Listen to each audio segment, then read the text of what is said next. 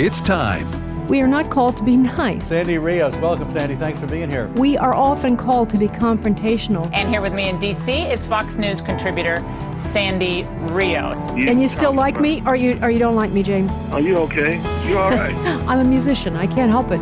Longtime Fox News contributor Sandy Rios, thanks very much for being with us. We have, I think it's 4-1 youth in America wants gay marriage. Our kids are the product of public schools. No wonder they poll the way they do. It's time to stand up or we're going to lose everything we have. Director of Governmental Affairs for the American Family Association. Step up, speak up, say something, do something. This isn't a game. This is real life. Sandy Rios is with the American Family Association. A pro-life radio talk show host. Some things are worth fighting for. I think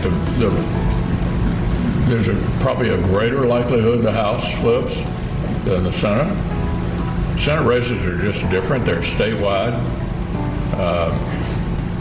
Candidate quality has a lot to do with the outcome.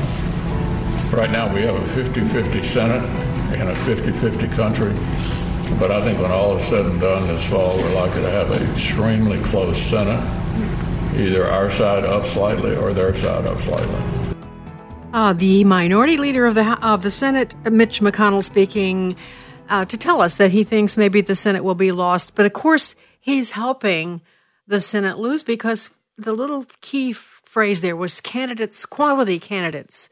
You know, if only we had quality candidates, we could win in this race. And so then we read from Red State that the McConnell-backed super PAC, and I told you this last week, or no, I guess I didn't tell you last week, the week before, that McConnell is removing money from these races where there are candidates that are supported by Donald Trump that he doesn't like.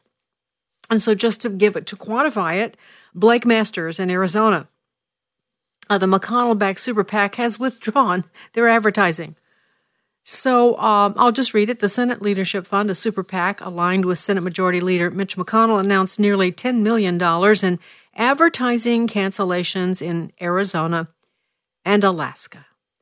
The super PAC already announced cancellations of $13.5 million collectively for Pennsylvania and Arizona and Wisconsin and Nevada.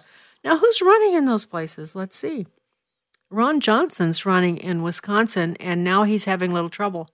It's showing him behind in the polls. So Mitch McConnell has withdrawn the funding for that race. Arizona, Blake Masters, that's the Trump pick supported by Peter Thiel.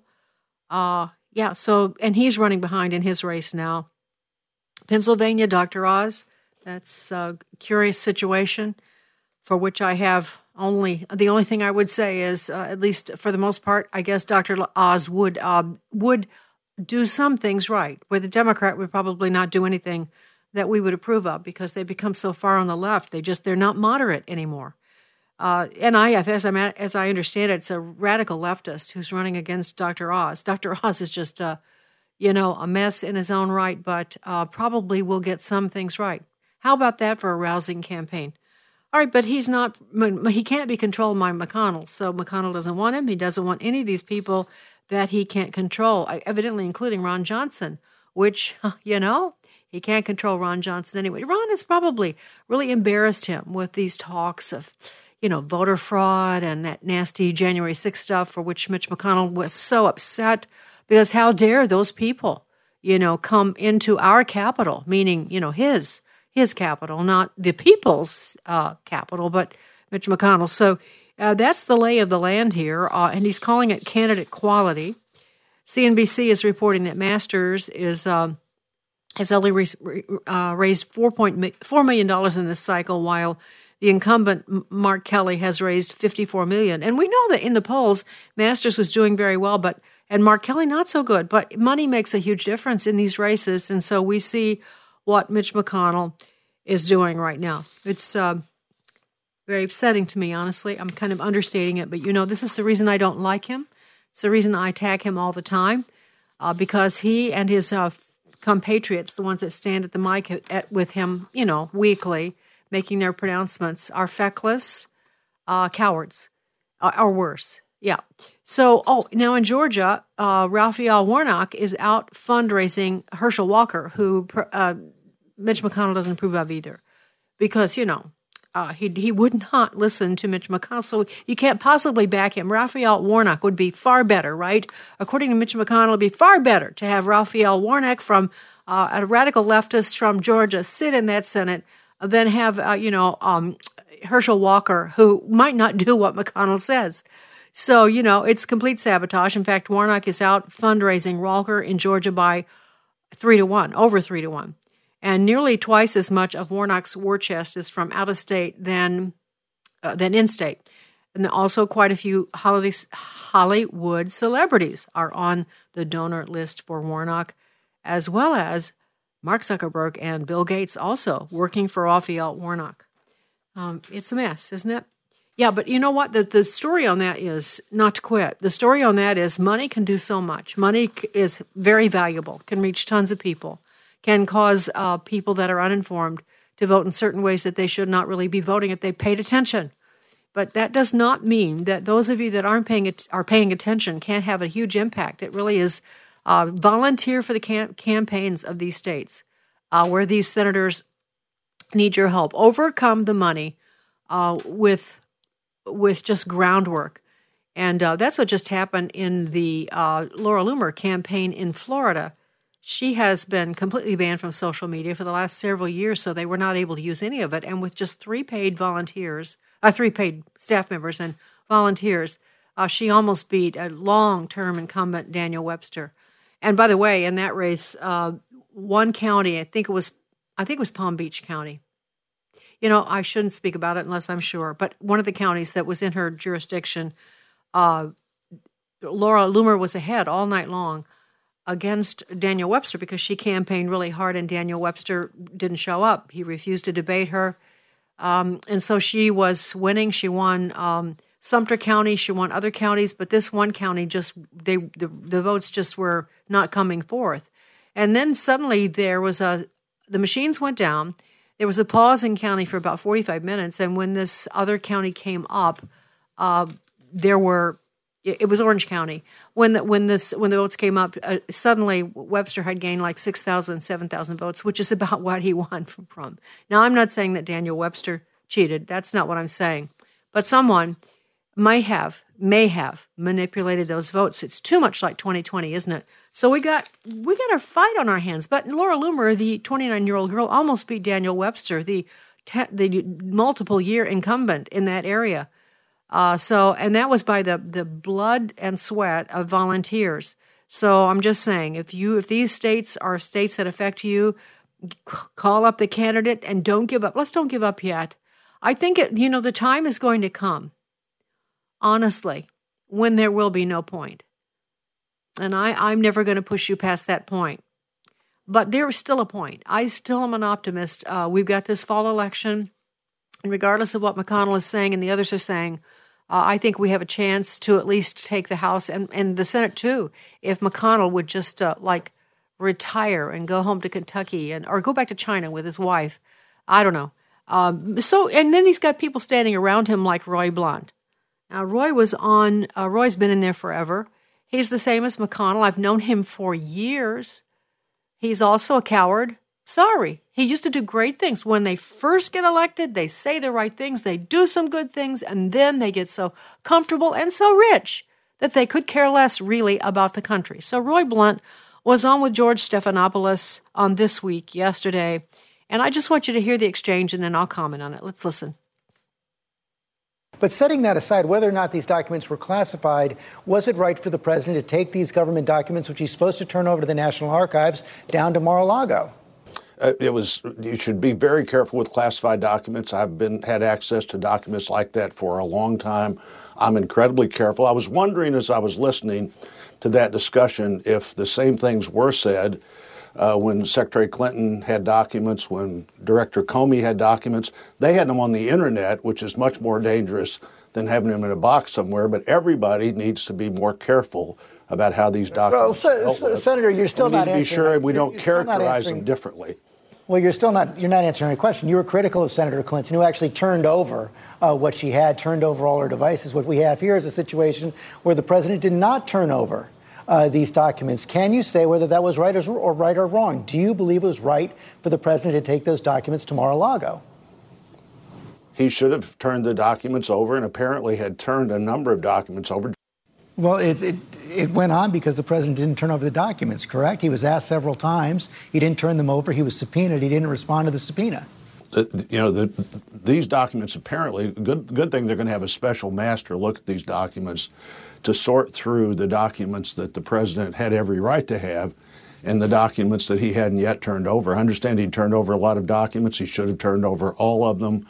I imagine he knows that very well now as well.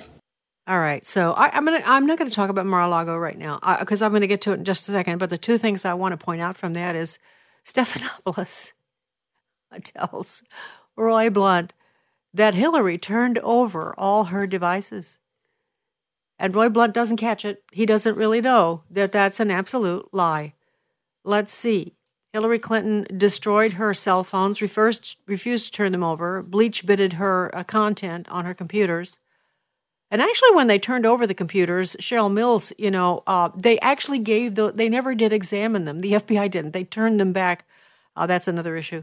But she did not turn over her devices. She hammered them, bleach-bitted them. No, that's a lie. But Roy Blunt didn't catch it. Because I'm telling you, these old dogs of the Senate, and I've watched it for several decades myself, their young staffers are the ones who run the show. They pay no attention. They don't pay attention. They don't know the details. They maybe read, I think, Mitch McConnell reads the New York Times, Washington Post, and that's where he gets his information and his opinions and attitudes, or from his young staffers. And they kind of, Roy Blunt didn't even know. Didn't catch it, didn't object. And then he also says that President Trump should have turned over those documents. I imagine he knows that very well now. Well, I don't think he does know that very well now, Senator Blunt, but that's the kind of people that are leading the Republican Party. Aren't we proud? And then there's Karl Rove, who was, he was interviewed. Where was he? He was on Fox, that much I can say. And he said, it's beyond me why Trump held onto the docs documents when he had no legal authority. Of course, Karl Rove used to be the big swag in town. I knew him well. He served as senior advisor to President George W. Bush. And why was he holding on to these materials when he had no legal authority to do so under the Presidential Records Act is beyond me. Well, like I said, I'm not going to get to the Mar-a-Lago stuff yet, but I will, and I'll take that apart. My point is, Karl is a point important. Whether I think he's important or not, or whether I listen to him or not, is irrelevant. He has a lot of sway. And he's, connected to the Bushes who hate Trump, to Liz Cheney who hates Trump because her dad served as Bush's vice president. It's a whole cabal. They're part of this, but they're Republicans. Remember that. Roy Blunt's a Republican, so is Mitch McConnell, so is Karl Rove, but they all hate Trump, and they want to stop any politicians that he's aligned with, any senatorial candidates, so much so that they would rather lose the Senate than have someone in there that they can't control. And this reminds me a lot, Joe Biden, I think, and Mitch McConnell actually agree on a lot of things. In fact, I'll just let you hear what Joe Biden had to say in, I think, the East Coast, in some kind of a rally over the weekend. This is clip 15. We're at a serious moment in our nation's history. The MAGA Republicans don't just threaten our personal rights and economic security. They're a threat to our very democracy. They refuse to accept the will of the people. They embrace political violence. They don't believe in democracy. This is why, in this moment, those of you who love this country, Democrats, independents, mainstream Republicans, we must be stronger, more determined, and more committed to saving America than the MAGA Republicans are destroying America. Yeah, so there you go. The MAGA, they're the biggest threat to our democracy. They can't control them. They don't want to listen to the will of the people, which means the will of those of us here in D.C. who are controlling everything. And so he and McConnell do agree on this because they're both part of the Washington establishment, and it is such a shame, and we have to change things. I'll be right back. It's nice to be back, by the way. I'll talk about that in a second. Sandy Rios in the morning on AFR Talk.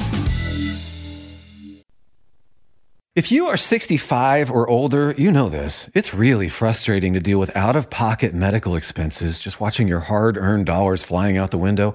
Well, here's something that can really help, and it's worth taking a minute to look into. Medi-Share has a new option. It's called Medi-Share 65 Plus.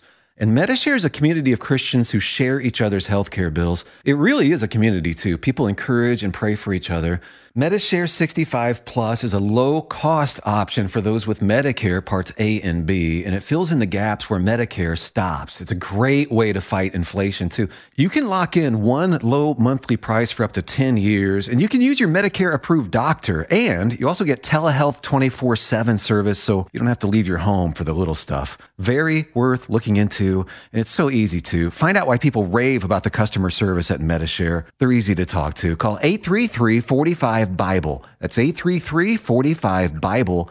833-45-BIBLE. This is Pause to Pray, a chance to stop down from the daily noise of life and pray for our country's leaders. Today we pray for Don Graves, Deputy Secretary of Commerce. He serves as the department's Chief Operating Officer, with responsibilities for day-to-day management of 46,000 employees. Deuteronomy 8:18 reminds us that God provides us with the means to create commerce. You shall remember the Lord your God, for it is He who gives you power to get wealth, that He may confirm His covenant that He swore to your fathers, as it is this day. Right now, with this in mind, let's pray. Dear God, we ask for guidance for Don Graves in his role at the Commerce Department. We ask this in Jesus' name. Amen. Pause to Pray is a service of this station and the Presidential Prayer Team. This is an important election year in your state and all across the country, and we're joining together to pray the vote. Details at pausetopray.org. Hello, Americans. I'm Todd Starnes with news and commentary next. Liberty University's K-12 online academy is the best of a homeschool, private school, and Bible-based education all rolled into one. With LUOA, you can take charge of your child's learning environment and create a structured yet flexible schedule that works for your family. Our qualified teachers are easily accessible for guidance and support along the way. And with new classes starting every Monday, it's never too late to make a switch to LUOA. To learn more, text LUOA to 88741. That's LUOA to 88741. The People for the Ethical Treatment of Animals are very upset with all of you humans, accusing you of speciesism. PETA says humans need to stop using supremacist language when insulting other humans. They say calling someone an animal and meaning it as an insult reinforces the idea that humans are superior to other animals, which we are. Instead of calling someone a chicken, for example, PETA wants you to use the word coward. Instead of a snake, say jerk. You can't call anybody a rat anymore. You have to call them a snitch. And all of you Elvis impersonators, well, you probably ought to steer clear of "you ain't nothing but a hound dog." Might trigger the people eating tasty animals crowd. Last year, PETA caused a national uproar when they said we should stop referring to cats and dogs as our pets. They said it was an insult to Fluffy and Spot. You know, it sounds like the folks in charge of PETA are bird-brained. I'm Todd Starnes. Don't forget to connect with Sandy Rios in the morning on Getter or email Sandy at sandy@afr.net. That's sandy@afr.net. Sandy Rios in the morning on American Family Radio. There was a lot of attention on Twitter during the election because of the Hunter Biden laptop story. The New York Post. We had that too. Yeah, so you guys censored that as well? So we took a different path than Twitter. Basically the background here is the FBI, I think, basically came to us, some folks on our team, and was like, hey, just so you know, like, you should be on high alert. We thought that there was a lot of Russian propaganda in the 2016 election. We have it on notice that basically there's about to be some kind of dump of that's similar to that. So just be vigilant. Yes, okay. So that's the voice of Mark Zuckerberg, who was definitely vigilant. When the Hunter Biden laptop broke, the story of that, Facebook was happy to cooperate, and so was Twitter, and so were all the major outlets. Remember the New York Post article broke that talked all about Hunter Biden's laptop, and no one would run it. They canceled it. They shut it out on social media because they didn't want people to know what actually happened on that. And actually, we should talk about this just a little bit. The FBI has responded to this, and this is what they say. They say that we know that Facebook censored. They say that the reason they did that was because they didn't say anything about the laptop specifically, that they were so concerned about, interfering with any other elections, and so they didn't want to have anything. They were just giving a general warning to press. That's what their statement was. But in response to that, Chuck Grassley said, we know Facebook censored spread of Hunter Biden's laptop story after the FBI approached them. And the FBI and Facebook and big tech interfered in the 2020 election.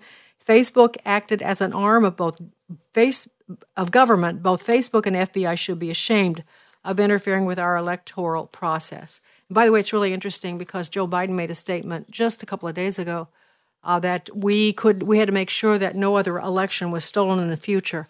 And people are saying, what? What's he talking about? Is he admitting that there was a stolen election in 2020? Is he possibly agreeing to that? Well, I'll just leave that to you to decide. John Solomon also, John is a great investigative reporter, and I really get a lot of information from him. I think John must be from Wisconsin. He's one of those no-nonsense guys. But he actually now has linked the Biden White House to that raid in Mar-a-Lago. And he lays it out pretty clearly in an interview with Sean Hannity. Let's listen. This is clip 5. Yeah, not only did they know, they were pushing the investigation. They gave the permission to the National Archives to send the original boxes of documents that Donald Trump had sent back to the archives to the FBI. That launches the criminal investigation. They then give the archives the permission, Joe Biden's blessing, to waive the president's best legal defense by saying he can't claim executive privileges over this. The current president will not allow it to happen. All that occurs long before a grand jury drops a subpoena on President Trump's lawyers in May and June, and long before the raid. The Biden White House is at the ignition point of this investigation, and it's ironic because if you remember back in 2019 and 2020, it was the Biden Democrats that were complaining about efforts to start an investigation of Hunter Biden. Now they're caught doing the same thing, trying to push an investigation of their political rival, the opposition leader of the party, likely to face him in 2024. This is a letter from the acting National Archivist of America to President Trump's lawyer on around May 10th, and in it lays out the entire role of the Biden White House. The General Counsel's office was involved. It authorized the release of documents to the FBI. That's what starts the criminal probe. It then authorizes telling the Trump attorneys they will not be able to use executive privilege, and also telling the FBI, you can take these records without an executive privilege fight, go use them. So they not only start the ignition point, they facilitate it by taking away one of the president's potential defenses. Alan Dershowitz, other lawyers I talked to tonight, deeply concerned by the Biden White House's involvement in this. They didn't have to be involved. The FBI could have gone to court, tried to compel this stuff. Instead, the FBI takes a shortcut, goes to the guy who might have to run against Donald Trump in 2024 and gets the records through the back door. But tonight we have a new fact and evidence. The Biden White House can no longer claim it wasn't involved in the starting of this criminal investigation or its facilitation. In fact, long before the raid, we're talking about April and May. That's now a fact that's no longer in doubt. All right, so there you go. So the Biden White House, does that surprise anyone? Isn't it interesting? Joe Biden is senile. There's no question about it. He's failing mentally, and yet he's still. How do you describe a person who is smart about being mean? He's just wicked. He's just wicked. That part is still very much alive in him. That wickedness. He's just. I think that's, and people are seeing who he really is. I think that's true. I actually think it's true that when we get really old, we kind of become who we really are. Some of the filters are gone, and so we kind of reveal sometimes the inside of us. And to me, it's really sad that so many older people are not kind. They're grumpy and mean, and it makes you think that maybe that's the way they were. Okay, so I think Joe Biden, I've always thought, ever since I followed him way, way back when he was in the Senate, was a terrible person of no integrity and also very mean all the time. So we're just seeing that now. So here we go. And I have to go decide which way I'm going to go. I'm going to go Hunter laptop or I'm going to go Mar-a-Lago. I think I'll go Mar-a-Lago because That's making all the news. There's a lot to say about it. Mike Davis is probably going to join us tomorrow, and we'll pick his brain on this more. But the affidavit was released, but it was redacted. I think 27 out of 33 pages, something like that. That's not exact, but most of it was completely redacted because people had a right to know why in the world did the FBI send some sort of a raid into the home of the former president, go into his wife's closet. They went into Trump's bathroom. They went everywhere. Why? How could they do this? This must have been really bad, right? We should see it, right? We should open it up and look and see. Well, we have found out that there's just nothing to this. And by the way, the reason that the judge ordered that the affidavit be released, even though it was redacted terribly, was because of the work of Judicial Watch. I just have to give a shout out for our friends there, Tom Fitton and the guys there. And I'll just read a little bit of what Judicial Watch is saying. The Department of Justice released its highly redacted affidavit in response to our court request to unseal the warrant materials used in the unprecedented raid on the home of the former president. Magistrate Judge Bruce Reinhart had granted our motion and ordered that before noon Eastern Time on Friday, August the 26th, the government shall file in the public docket a version of the affidavit containing the redactions proposed. And so it is a remarkable and historical victory, and the Judicial Watch is the one that got that. But now they're not satisfied. Albany Times-Union and the New York Times, I think I told you this week before last, joined in that filing for unsealing this warrant. So that's pretty amazing. And so it was unsealed, but then it was, so terribly redacted. And so now the Judicial Watch is going back again. They're going to find out. I don't know what the legal terms are, but they're going to challenge the redactions. And then also they're going to the National Archives. They're suing them for hiding the records on the Trump raid, because this is all boiling down to the National Archives administrator. That's what's so bizarre about this. There's no emergency. They just wanted that information back, and we do believe that the information there is very damning to the FBI, very damning to Hillary Clinton and Barack Obama, and all the usual actors. And that's why they felt such urgency. It has nothing to do with national security. It has to do with saving their own various parts. So they saving their neck, we'll say that. So this is the FBI. This is an interesting bit. The FBI affiant who swore to the Mar-a-Lago search warrant appears to have made a critical factual error by stating in the unsealed affidavit, I do not believe that any spaces within the premises have been authorized for the storage of classified information. And by the way, just the opposite is true. White House Records is confirming that a sensitive, compartmented information facility authorizing the briefing and storage of classified material up to the TSSCI level had in fact been installed at Mar-a-Lago, and records show that the Secret Service had recently awarded a nearly $600,000 contract to upgrade physical security within the premises of the Mar-a-Lago for the Trump's post-presidency transition. So that was complete. The FBI didn't know this. They did know this. The president had already gone back and forth with them. They had agents come down and look through those boxes. They asked for them to add a second padlock on the door, which they did. This just raises all kinds of flags. And then on the other victory that people are celebrating is that a judge has ordered in Florida the intent to appoint a special master. Now, I'd never heard that word before until I think it was Rudy Giuliani, who they went into his client records, which had never happened before. They took everything of Rudy Giuliani's, and then in New York State, they claimed they were hiring a special master that would be like the bridge between the FBI and those that searched and took that stuff, so that some special master would review all that and decide who could see what. I didn't know that. I had never heard of that before. Well, now we have a special master that they're asking to come and look at the things that were taken from Trump's home in Mar-a-Lago. The problem is, and I know that they've already been gleaned. Trust me.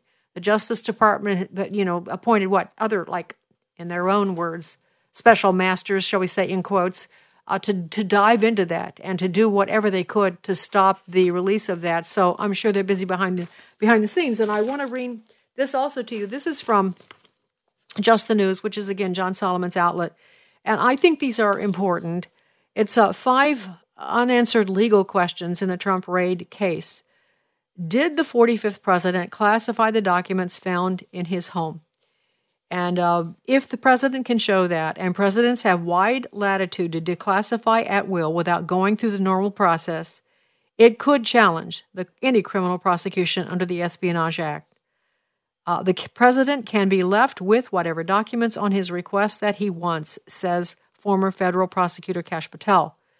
And he said, of course, you've heard it, we've talked about it, that all those documents were already declassified. He's the president of the United States. He's a unilateral final arbiter of classification and declassification authorities. Now, some other people think there needs to be more evidence that there's classification, but they all agree, according to Just the News, that every president has wide latitude to declassify what they want, when they want, while they are in office. So, second, what question? Did President Joe Biden have the constitutional authority to waive executive privilege over Trump documents sent to Congress or the Justice Department? Now, this is a really interesting point, I think. Executive privilege has been debated for decades. And under George W. Bush, the final decision on executive privilege covering a former president's papers was tipped toward the ex-executive and not the incumbent. So George Bush found favor in the decisions that were made on what stuff he took. During the Obama-Biden years, the final say was tilted back toward the incumbent, which would be Obama. The roller coaster history means any legal challenge will likely look at the Constitution. Biden used the Obama-era guidance, in other words, the one that says the current president can stop or can alter executive privilege for the former president to pierce Trump's privilege and send evidence to the FBI this spring.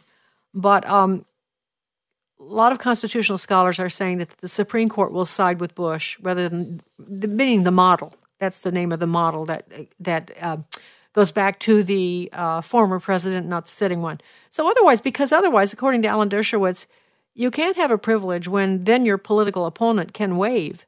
What president would ever seek advice and confide in people around him, cabinet members, White House counsel, White House chief of staff, if you know that when you're defeated for office and you're going to be running again, your opponent can just by saying, I waive the privilege, get into every single conversation you ever had. I can't believe any constitutional scholar would agree with that. Then I guess I want to skip some of these. Was this overly broad, the warrant, and did it result in an illegal over-collection of evidence? And this is true. Bruce would tell you if I brought him in to talk about it, FBI, especially if you go after someone with a big high profile like President Trump.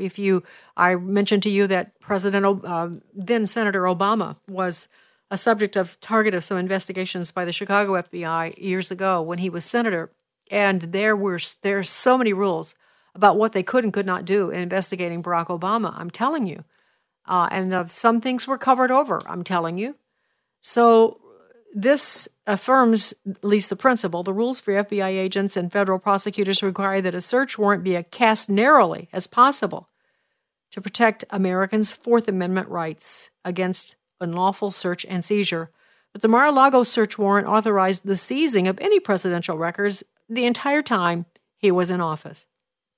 Former FBI Assistant Director Kevin Brock said he believes the search warrant was unconstitutionally broad and may be struck down on appeal. He says, that to me, it's overly broad. They should have been a little bit more specific. It allowed the searching agents basically a hole that you could drive a truck through. And I think that's going to become, as I've mentioned before, provides a runway for Trump's attorneys to argue that the search was overly broad. And Brock calls it, the former FBI agent, it's like the revenge of the National Archives. It's all about the National Archives. There's no legal basis. There's no urgency. It was, I'm saying, a political witch hunt. I think most of you would probably agree with me. I think probably even, the New York Times and others agree that this is just a bridge too far. This is an abuse of power. And the problem is, as though that weren't enough, the problem is that abuse of power is going to be turned on each and every one of us. Certainly the MAGA crowd. We are the MAGA crowd. Can you imagine what they have in mind for us? You heard what Joe Biden just said about how we want to destroy elections and undermine democracy. Really?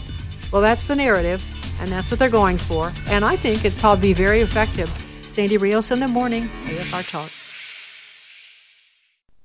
Target is in the bullseye because of its transgender bathroom policy. A petition by the American Family Association to boycott Target now surpassing 1 million signatures and counting. People have their own beliefs and stuff, but what could it hurt? What could it hurt? What could it hurt? It hurts our daughters. It hurts you. It hurts our families. It hurts me. It hurts all of us. Sign the petition to boycott Target at afa.net.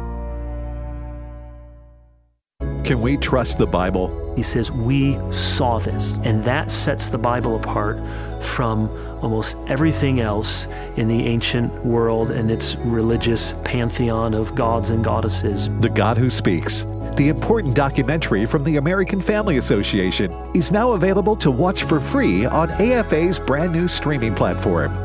Go to thegodwhospeaks.org to watch this award-winning film today. thegodwhospeaks.org. Go therefore and make disciples of all the nations, baptizing them in the name of the Father and the Son and the Holy Spirit. My name is Abraham Hamilton III, and this is the Hamilton Minute. In his October 11th, 1798 address to the Massachusetts militia, John Adams, second president of the United States and founding father, said, "Our Constitution was made only for a moral and religious people. It is wholly inadequate to the government of any other." He understood that in order for the American constitutional republic to survive long term, the church in America must make disciples of its populace. An immoral people will always destroy themselves through lawlessness. To think otherwise is to suffer under a grand delusion. Listen each weekday from 5 to 6 p.m. Central for the Hamilton Corner, or visit the podcast page at afr.net for more from Abraham Hamilton III, Public Policy Analyst for the American Family Association. Hi, I'm Jan Harper. If you're a pastor's wife, come be encouraged and renewed as you share your challenges and stresses unique to pastors and their wives. The AFA Pastors and Wives Fishbowl Retreat is returning October 18th through the 20th to Linden Valley Conference Center in Linden, Tennessee. The retreat is 3 days and 2 nights of relaxation and encouragement. Our host will be Pastor Bert Harper, Director of Marriage, Family, and Pastoral Ministries, and co-host of Exploring the Word on AFR, and his wife, Jan. And our special speakers will be Will and Miki Addison of Airing the Addisons on AFR. Lodging, meals, and materials are all included in your registration. But hurry, space is limited. Register today by calling 662-844-5036, extension 297. Or at repairingthefoundations.net. The AFA Pastors and Wives Fishbowl Retreat. We'd love to see you there. This is Frank Gaffney with the Secure Freedom Minute. Whistleblowers have reportedly been confirming to Senators Ron Johnson and Chuck Grassley what many of us have long suspected. The Federal Bureau of Investigations is no longer a premier law enforcement agency whose senior leaders honor their oaths to, quote, support and defend the Constitution of the United States against all enemies, foreign and domestic, unquote. Instead, the acronym FBI these days seems to stand for Friends of Biden, Inc., namely the crime syndicate that does business as our nation's first family. Thus, we have the spectacle of heavily armed FBI agents rounding up and humiliating the president's political enemies, including raiding the Florida home of his once and likely future rival. Even more odious have been the Bureau's efforts to cover up for or otherwise enable the serial lies, corruption, and betrayals of the big guy, his son, and other relatives and business partners. Enough. This is Frank Gaffney. Sandy Rios in the morning on American Family Radio. When you look at this computer store owner in Delaware who allegedly received Hunter Biden's laptop, that is more in line with when you think about somebody who's a useful idiot. That's kind of the entry point that is kind of, a classic indicator of the potential presence of disinformation. Right-wing media has been focused on Hunter Biden, this laptop that intelligence officials have warned is likely Russian disinformation. Law enforcement is actively investigating whether the alleged Hunter Biden emails are linked to any foreign intel ops. The story is preposterous. So we're supposed to believe that Hunter Biden, in a drunken stupor, dropped off his laptop in, I guess, apparently QAnon repair office. All right, that was a montage of the media in 2020 when the Hunter laptop became the subject. It was right before the election. And that was what the media had to say. Okay, so they're saying it's ridiculous, Russian disinformation. The FBI, it looks like, went to Facebook and possibly Twitter and who knows what else and told them they need to suppress that. All the media outlets did. In fact, New York posted a whole expose on the laptop, and they took it out of offline. You couldn't see it anywhere. It was the first time. This is a major media outlet. And the internet sources of news would not allow it to be repeated. So that's what happened. And that on the backdrop of that, Bill Maher, who had Rob Reiner, Rob used to be meathead on All in the Family, he was hilarious, 50 years ago. But he's a radical leftist, and he was on with Bill, and they had a very interesting exchange. I'd like for you to hear it. Let's listen. So he's saying it's okay to have a conspiracy to get rid of somebody as bad as Trump. It's a little bit of a thorny question because once you go down this road, this is sort of where we are in this country. The other side is so evil, anything is justified in preventing them from taking office. Is it? No. You know what's not justified? Using armed violence to try to kill people in the Capitol. That's not justified. Answer this question. Huh? Answer this question. What is was the it question? Appropriate? The question is, was it appropriate to bury the Hunter Biden? You're talking about the press doing that? He's saying that's what they did, and that is what they did. They buried the Hunter Biden story before the election because they were like, we can't risk having the election thrown to Trump. We'll tell them after the election. And we know for a fact that that's what they did? Of course. You don't follow this. Saying you know for a fact that that's what they did? I don't know what they did. I know, because you only watch MSNBC. No, that's not true. That's not true. Well, then you would know about this. I do know about that. Well, you're acting like you know. I do know about that, and I do watch Fox. But the point is, we're going to prove now that the press tried to. They're admitting it. The press is admitting it. Yes, that's not even an issue anymore. They're saying, yes, we basically did this because we didn't want this to throw the election. It was an interesting exchange, and Amy Klobuchar jumps in and says, oh, yeah, we don't know that they all did it. Well, they all did it, and then we know this. And this shows the ignorance of Rob Reiner. And just to emphasize this, now we have Zuckerberg coming forward saying that the FBI told him there was going to be Russian disinformation. They need to stop it. The FBI saying, oh, but no, we didn't talk about the Hunter laptop. Jack Dorsey, the head of Twitter, said it was a mistake to remove this information. And so, and then we had the New York Times, the Washington Post, and lots of other media outlets come out and admit that, in fact, the Hunter Biden laptop was indeed real. They admitted that 17 months after the first story broke. NPR vowed not to cover the story because it was a waste of time. So that's the extent to which Bill Maher was telling the truth and Rob Reiner was clueless. And you can see why it's not just Hollywood actors who are clueless, and they certainly are. They know a few sound bites, they know a few things, and then they go off because they're very emotional. They're actors, very, the left side of their brain is in working overdrive, and they don't pay attention. They don't know what they're talking about. They should not be listened to. But the problem is, people in the East Coast who sit in the halls of Congress are the same. I just kind of laid that out for you a few minutes ago. You think Mitch McConnell is reading Epoch Times? You think, any of those guys that stand behind McConnell are really up to date on what's going on? When they talk, they're just so laid back. The gentleman from, that's not the way. Well, that's not good. They shouldn't do that. That's the way they talk. That's the way people talk who don't feel the fire. Their feet have not been singed. They are not feeling the burn. They're not feeling the urgency of what's happening in the country.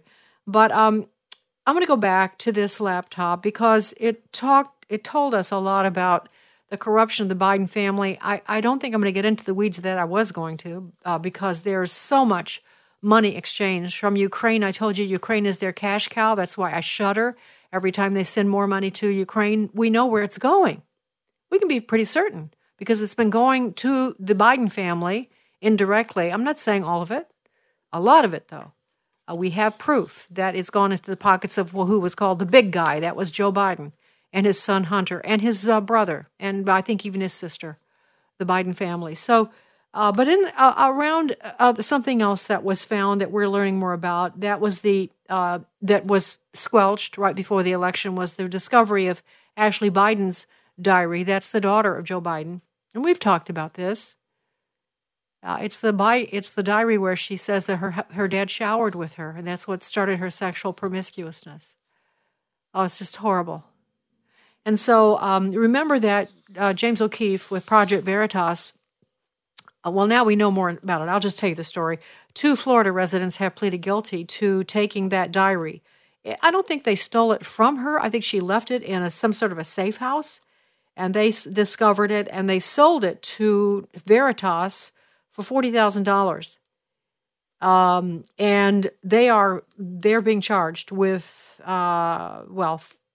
theft of another person's personal property and trying to profit from it. But they gave it to Project Veritas, and you will recall that suddenly, right before the election, James O'Keefe and Project Veritas were raided by guess who? The FBI. Raided, all their stuff taken, their information, their sources, everything taken in that raid. And of course, not much was said by news media, not much of a whimper, although they would have been apoplectic if that had happened to the New York Times. But now we know, James had possession of that diary. But they never did. What they did was they turned it over to law enforcement. James never did write that. They never printed that. They never did a story on that, which is pretty amazing, isn't it? But we can see how wicked all of this undermining of elections is. And it's continuing, and we will, of course, be talking about it because we have an election coming up, and we're in a fight for our life. We are in a fight for the life of this country.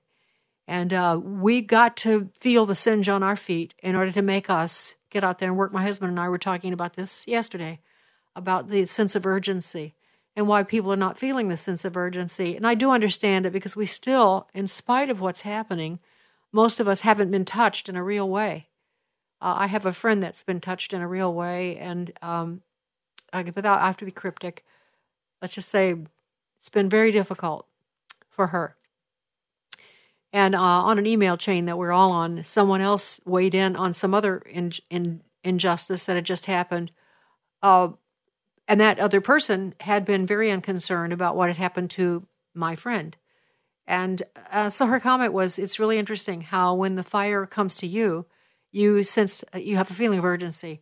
Before, it's like, not so much, don't care so much. And it's true. And so I think that part of being a Christian, and, if I'm wrong about this, then you can correct me, but I think that there's a scripture that talks about bearing other people's burdens. Don't just think on your own things, but think on the things of others and their concerns. Taking on the burdens like God does for us, Jesus does for us, taking on the burdens of other people, and taking them on also with the wisdom to know that things are going to get really bad, and the wisdom to know that you'd better do something now because it'll be too late later. And that's what I try to talk to you about, every day. I want to, there's other things I want to tell you here, but I should get personal with you for a second. I want to thank Christian for filling in so beautifully last week. I want to thank Adam and Devin for manning the ship back at the station in Tupelo, and that things went well. I listened to a couple of the shows last week, and they sounded great, and I know you were in very good hands, and so I'm very grateful for all of that. I'm doing fine. I had 5 days of radiation, and that's very minimal, as you know. Anyone who knows anything about cancer knows that that's very minimal. And it was, it's an amazing thing, isn't it? This big thing is happening to your body, and you feel nothing. You can see a little beam, but you don't really feel anything. It's really strange, isn't it? But I'm fine. I'm just doing fine. It's over. It's past. I've had the surgery, and we don't expect, I expect many more years of good health where that is concerned. And if it comes back, well, we'll deal with that, when that happens. When you stand on the rock and you've lived your life with an eye toward heaven, you have an eye toward heaven. And so the closer it gets, it's not bad news at all. It's good news.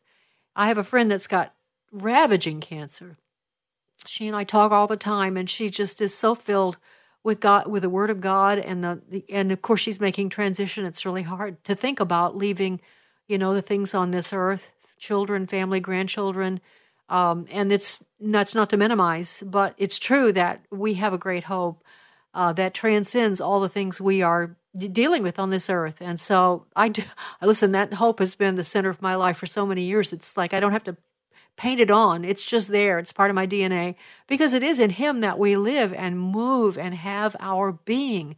And when we breathe our final breath and when we're alone in that place in our deathbed and we can't say another word, we are not alone. God is with us. His Spirit will be powerfully right there with us, ushering us in to the new reality of an eternal home. So, but I'm not close enough to death yet, as far as I know, to be having those thoughts. But I'm just telling you that it's all good news. And so, thank you for your prayers and your kindness and your sweetness, and help someone today who's got take on other people's burdens. Okay, care for them and take care of things that aren't really necessarily in your purview. You could go about your business and be really happy, not worrying about them, and that includes the country. Includes personal friends who are struggling. So, all right, in my last 3 minutes, I have some things I want to tell you. You know that Dr. Fauci resigned last week. You can imagine I did not shed many tears on that. Ron DeSantis is calling for a Fauci reckoning if the Republicans win control of Congress. And I hope that's true.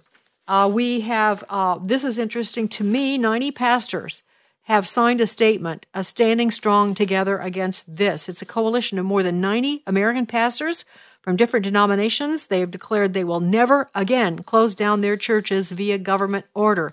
And I'm going to read a little bit of this to you. We are standing firm and invite all pastors in local churches across America to stand with us in declaring that we will never again comply with the arbitrary orders of an elected or appointed official concerning the conduct and operation of our churches, which are secured by the Constitution of the United States and outside the purview and authority of local, state, and federal officials. In an article entitled Christ, Not Caesar, is head of the church, Reverend John MacArthur, speaking on behalf of the pastors and elders of Christ Community Church, accurately posited that a recent state order requiring churches in California to limit or suspend all meetings indefinitely exceeded legitimate jurisdiction of their civic leaders, and that faithfulness to Christ prohibited them from observing the restrictions they had attempted to impose on their corporate worship. During the COVID-19 pandemic, elected and appointed government officials clearly exceeded their constitutional authority, even to the point of forbidding public worship by churches. Dr. MacArthur pointed out that obedience to any such order puts followers of Jesus Christ at odds with the head of the church and his commandment that we forsake not the assembling of ourselves together. An arbitrary edict by government that obviates a divine injunction places pastors in the unenviable position of choosing between the will of God or the will of man. The Apostle Paul wrote that choosing to please men disqualifies one as a servant of Christ.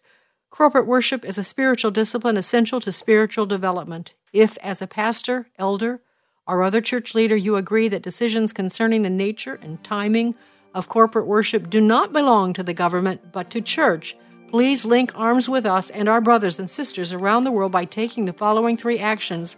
Sign the statement below, share the website, and help us reach our initial goal of 5,000 signatures.